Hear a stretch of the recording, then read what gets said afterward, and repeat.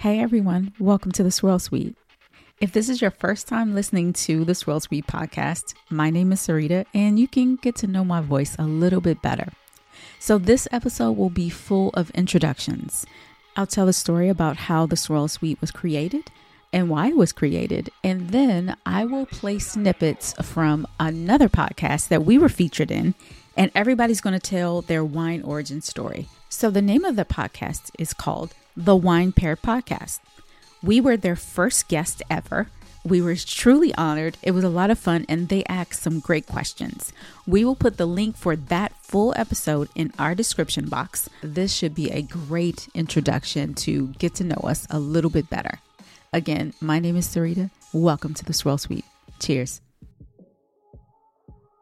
Listeners, today we're joined by Sarita, Tanisha, Glennis, and Leslie, who are the co-hosts of the Swirl Suite podcast. We're going to start in, Sarita, we're going to start with you. Will you tell us a little bit about the Swirl Suite? How did it start? How long you've been doing it? And, you know, sort of what the goals and objectives are. What makes the Swirl Suite special? How much time do you have? So the Swirl Suite, we're a wine lifestyle podcast. The four of us met. I told this story before, not too long ago, and I said it was a collection of Black lady meet cutes. So I met Leslie first at the winery that I was working in. She was doing research, and so through Leslie, I met Tanisha, and through Tanisha, I met Glennis. We all met in different wine situations. So it was very cute. It was very organic, and the more seasoned, they were already seasoned in the industry. So the older I got, the more seasoned I got in the wine industry. I started to get invited to different wine events and embassy tastings along with these ladies. And we started to really hang together. So I just thought it was a really good idea to display something like this because I didn't really see this before. I had never met any other Black women in wine. Mm-hmm. And I thought people needed to see that. So I thought it would be a good idea to start a YouTube channel. So we started out on YouTube. We were doing that for a while. That had to be 2015. By the time 2016 came around, we were a full podcast, and that's how that got started. So if you were to say, what are the goals or the objectives that you have? What do you really want to get across in the Swirl Suite? Honestly, I didn't really have a goal in mind. I just wanted to show something that I hadn't seen before. Mm-hmm, mm-hmm. And we just want to tell stories. We want to share all the different types of stories of this beverage industry. It looks like us. It looks like you. It looks like everybody. It's not one-sided. So I don't know if anybody else has anything to add. And to make it fun. I think, sometimes wine can be a little stuffy. And we added, yes, you can enjoy wine in the classic settings and the classic scenes, but also have some fun with it. It's not always just one way. So we bring all that to the podcast and to our followers and to other people's followers at this point. So, okay, Tanisha, this is a question for you. You're the one who's the farthest away. How did you end up in France and what keeps you there today? So the wine definitely keeps me here for sure. But how I ended up here is I'm gonna make this long story shorter. So I met a woman when I was speaking at a conference, and she was a Black woman. And as Sarita said earlier, I wouldn't see too many Black women, and especially since this conference happened to be outside of the States. It was in Europe. I think it was in Croatia. And so I met her there, and then we just stayed connected. And she sent me an email one day, and she was like, hey, I remember you saying that, you were teaching. I can't teach my classes next semester. Do you think you'd want to come teach for me? And I'm reading. It's like, oh, okay, sounds cool. And she's like, oh, remember, by the way, I'm in Paris. Oh, wow. So I was like, wow. Okay, cool. Let's see what happens here. I'm thinking like, no chance this is ever about to work out for real. Like this literally can't possibly be like a real thing to happen. But some text back and forth with the director of the school, and they were like, all right, cool. Yeah, it's all settled. We'll see you next semester to teach our classes. And so that's how I initially got over here. Wow. That's awesome. And do you find in Europe, is it similar as it is in the United States that there just aren't a lot of Black voices, or are there more Black voices in Europe in the wine industry? Oh my gosh, it's way fewer. It's like none. Like I know like maybe 5. We're talking a country But what helps me out being here is I'm American, and what I can bring to the table as an American, as a native English speaker, with Paris being one of the most visited places on the planet, I add that to it. So people reach out to me for that kind of thing. So this one's for Glynis.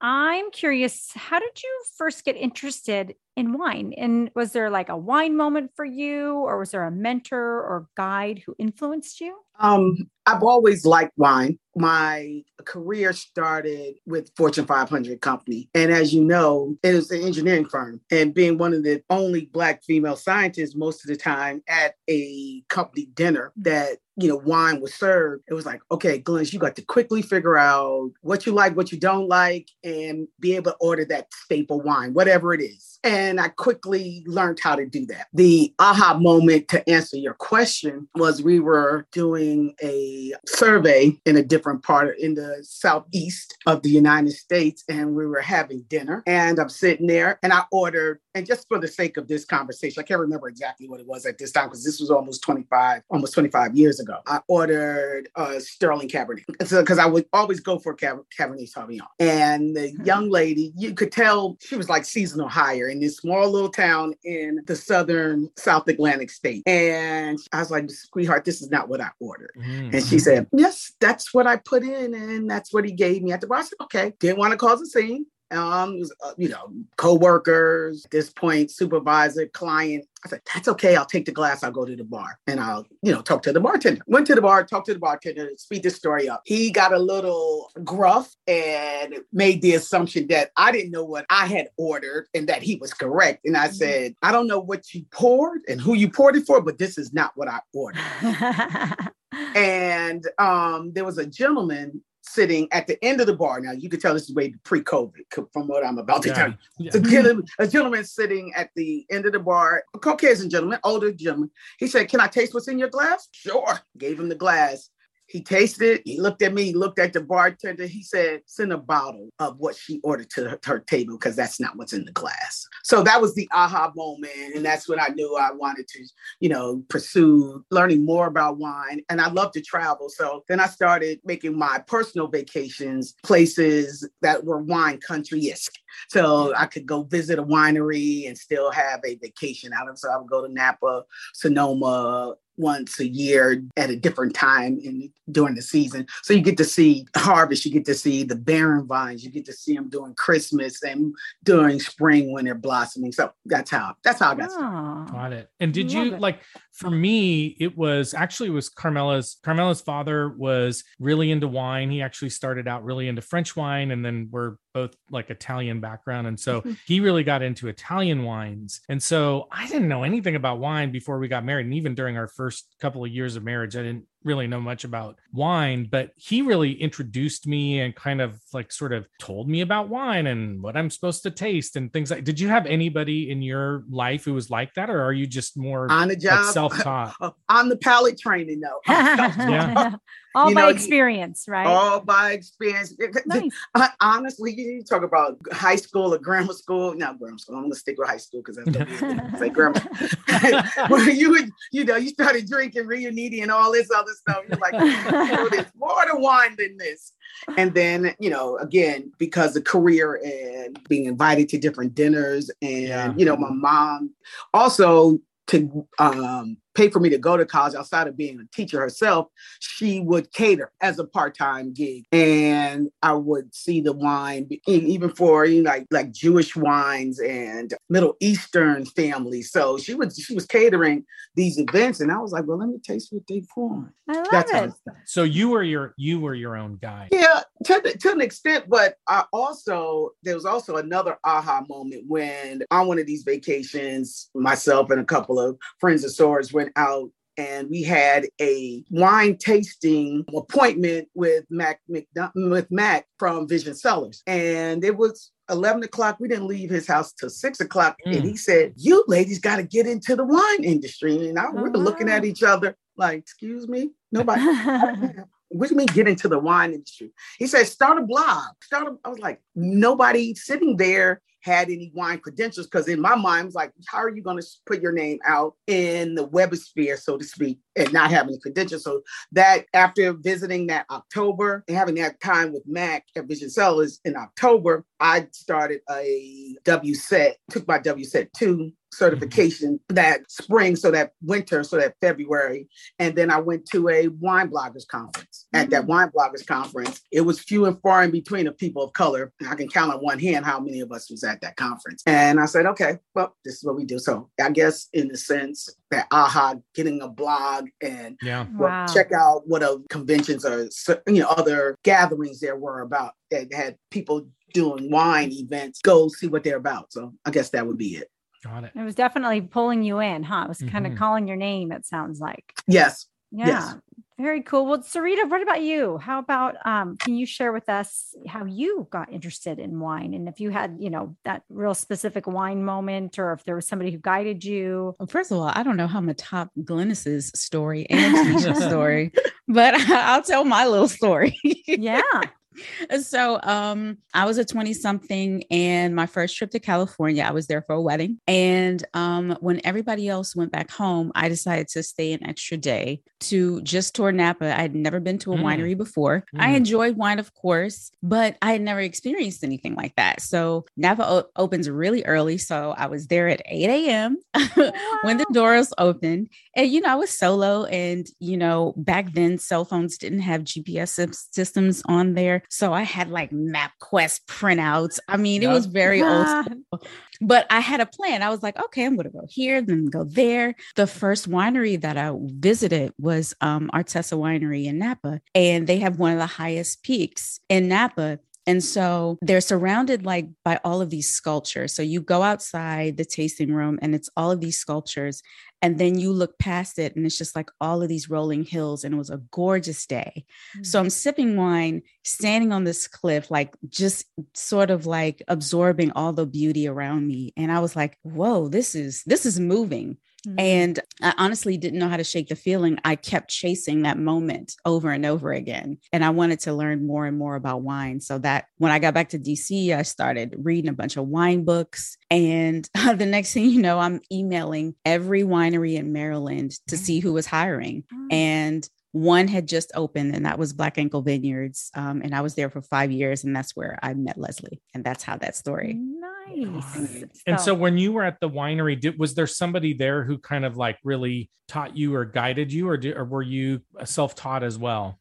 I think I had a lot of people who helped me at the winery. I mean, it was one of those things where, because the winery was new, everybody was learning. The learning curve was crazy. And I know I was told, this fits you, the wine world fits you. You have a very natural way of talking to people about wine that's very approachable and relatable, and you should stick with it. That was pretty much it. And I stuck with it. The positive reinforcement, all that. Yeah. That's great. Yeah. Okay, Leslie, we have a question for you. So Leslie, what is your current focus in the wine industry? What are you doing? What makes what you do unique? We'd also love for people to learn more and how they can support you. So I would have to say my purpose in the wine industry is to connect people to brands that are not readily available to the general public, brands that are made by minorities, made by women.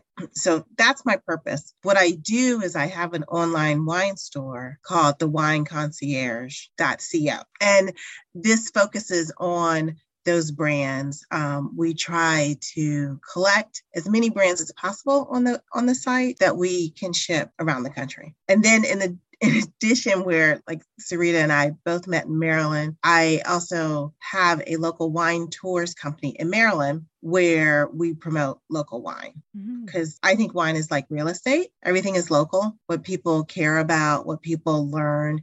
If you understand where that wine comes from, you understand the wine. And so we'll have information about this in our show notes. But what have you found has sort of changed over the last several years that you've been doing this? Are you finding that there are more minority or women-owned, wines or wineries coming out? Are you finding that they're easier to find, or what, kind of what have you learned, or what have you seen seen changing? Well, I do see more. Well, let's back up. I think there have been a number of women in the wine world, either winemaking, somms, or what have you. And no, they're not the majority that's represented, but they are there. And you can go to practically any country and find a female winemaker or a female owner somewhere involved. You can't say the same, like Tanisha said, in France. You don't see minorities, specifically Black people, specifically Latin people who are making the wine. They may be assisting with the management of the vineyard, but they're not necessarily making the wine there. And so I would say in the past few years that there have been more minority people who are getting in the ownership of wine. I still would say there are not as many people who are making the wine. So there are people who own the labels, but they're not necessarily, they're custom crush wines where someone else is making it. And what do you think the barrier is? Like, what is the barrier that seems to be there for people of color to get more involved in the creation of wine? Money. And I would say my top 3 things, the reason why people can't get into wine is money and exposure to money. Mm-hmm. And are you finding that is changing at all, or is it still sort of the same hurdle that it's been since you've been involved? I think I don't want to paint a bleak picture at all. I think there have been some changes. There's organizations like the Roots Fund, the Black Minority Winemakers Fund that are helping people who are involved. But realistically, like if you want to own a vineyard, if you want to own 5 acres in Napa Valley, right? Like one, how are you going to find it, right? And then all of the equipment, the labor, don't even get into like the regulations could kill you.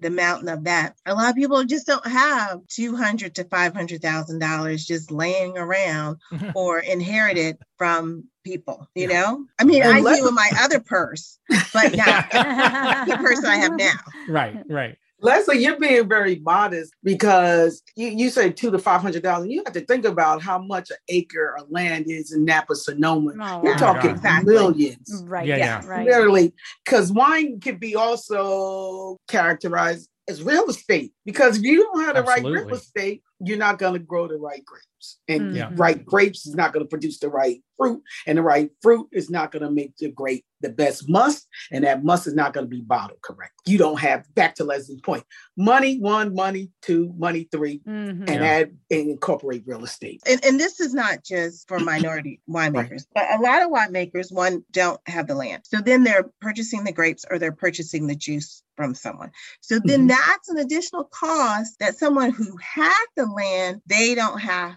to income. And then if you just decide, because it's very fashionable now to have a label. If you decide, I'm going to have the ghost winemaker make some wine for me, what have you, you got to know how much that wine should be priced, because a lot of these new winemakers are paying wholesale costs for made wine. And then so when they enter in the market, their wine is overpriced because they're trying to recoup the cost that they paid to have that wine made, in addition to marketing that wine, and they don't get distribution. Got it. So I hope you enjoyed those snippets of our introductions of how this whole thing started and why we do what we do. For the rest of this episode, I'm going to play an old gem. So we have a friend of a podcast. His name is Reggie Solomon, and he goes by Wine Casual on all social media. He is an avid listener of the Swirl Suite podcast, and he knows a whole lot about us. So when we invited him to be on our podcast, he asked if he could have his own segment at the end of the episode so he could list all the things that he's found out about each of us throughout the years. It's hilarious and it's so fun. Enjoy. I wrote this little thing called Things I've Learned About the Ladies of the Swirl Suite over the years that you might not know if you just started listening. Gotta go. Time's over. Connection. I'm like Tanisha.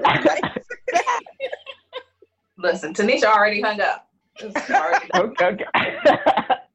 My line went dead 20 minutes ago. All right. Well, I'm gonna start with Vino 301, Leslie. So Leslie loves tequila. It's a drink of choice. She is a wine tourism conference attendee, even though she had to pay the business price for the Wine Bloggers Conference. Leslie enjoyed meeting Eric Benet during the first Obama inaugural. In her words, yes. Oh he is sex personified, as you said. Next one is Drake After Dark. Enough said. Oh yeah. Yeah. Hey, Reggie. And I am so happy you finally found a Sauvignon Blanc you like. Me too. Yes. Oh, she need to tell me which one that is. I forgot because I forgot too. I remember she found one. I did. Yes, I did like that one, but it was Kim. With Kim Crawford's wife. Oh, Kim Crawford. Okay. Uh-huh. His their new label. I like their new label. Love Block. Yes. Love Block. Love Block Sauvignon Blanc. Erica Crawford. Yes. Thank you. You're welcome. Oh, okay. So the last two for Leslie are: don't do a Vino 301 tour and offer to say good words about your tour to your boss.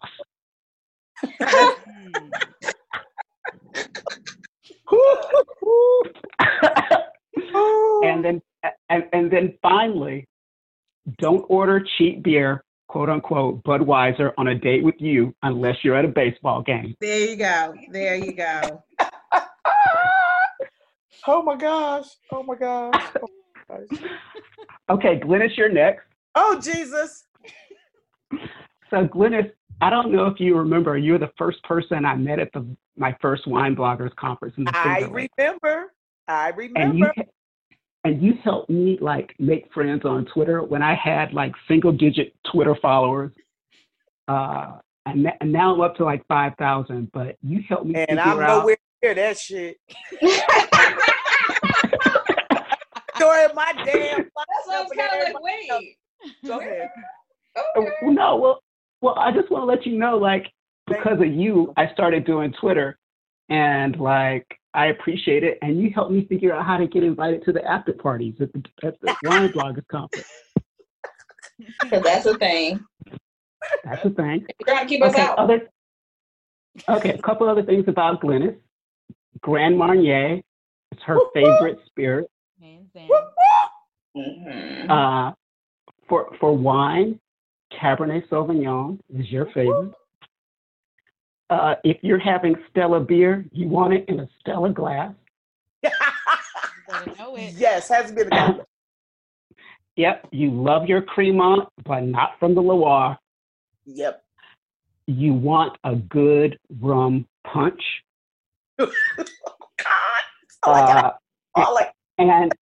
And you have very strict hotel etiquette, slippers only. Whoop, whoop. Oh my gosh. And then the last is your highest form of wine phrase is freaking phenomenal. That's it. That's it. And that's a good way to end that. Yeah, that's it. Well, thanks for playing, Reggie. Appreciate it. Oh no, Tanisha. You're coming up. So next is the next is Sarita. These are things you might not know about Sarita if you just started tuning into the pod. Sarita loves sparkling rosé. You love bubbles, and you are on a first name basis with Kava. Yeah. Beer is your least sexiest drink. You like bourbon cocktails, and a house favorite is Bullet. When you realized your husband was the one, you were having white Hennessy White. That sounds very Sarita. Yes. Yeah. When your husband drinks too fast, when you're having $40 bottle of wine, you make him switch to craft beer. You have become a wine judge over the course of the Swirl Suite and have been doing it multiple times, which is great. you had your first trip to Paris during the Swirl Suite years as well. Yeah. And you met Tanisha talking about wine after Leslie introduced you, and you mentioned that you like champagne and popcorn. Yeah. Wow. You like Rockman Dunbar from Soul Food because of his bald head and full beard. And because he's fine. That too. And then no blue wine for you. You love seafood, but no vanilla pudding, Gabrielle Union. Wow. That might be mine. That's all of us. Right. That was awesome. Okay, and now I'll finish off with Tanisha, things that people might not know about her if In they her just started absence, listening to the she hung pod. up. Okay. Tanisha says, I'm not good with new people, but she is so friendly and amazing to get to know once you get past that initial barrier. Okay, that's true. I'll just say these couple of words: dry gin martini. And just keep that after dark. Okay. You like to drink craft beers poured in the glass when you have them. Mm-hmm. The gospel song that you listen to when you're going through some stuff is God Will Provide by Kamala Man. You have wine tasted in Eastern Europe. I can't remember what the trip you went on. But Serbia? you talked about, Serbia. Yeah. And then you had some guy you called Serbian Bay, but I never saw him on your Instagram. That was a 20-minute bay. That was 20 minutes. That's okay. Listen, it only takes a second to get a shot, Right. a picture. Photos exist in the world, but that's... You have made an adventure of exploring France and learning French and including mix-ups like getting served chitlins in the restaurant the first time by mistake. Sad day in my life. It was a hungry. But you are my shero because of the way you handle it. Sorry, Reggie. But the McDonald's after part, I do. You are also, so Tanisha, you are also a wine judge in France as well. Yes. And in 2017, you gave me this song of the summer. Let me just press this button to see if it plays and you can hear it. Here it goes. That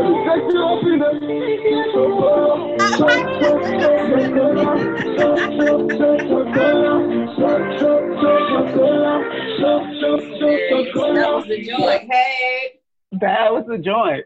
So you got me into that song, which I really liked, and sent it around to my sister and family, Chocolate. And one of your favorite phrases, or you use it on the pod occasionally, let me upgrade you.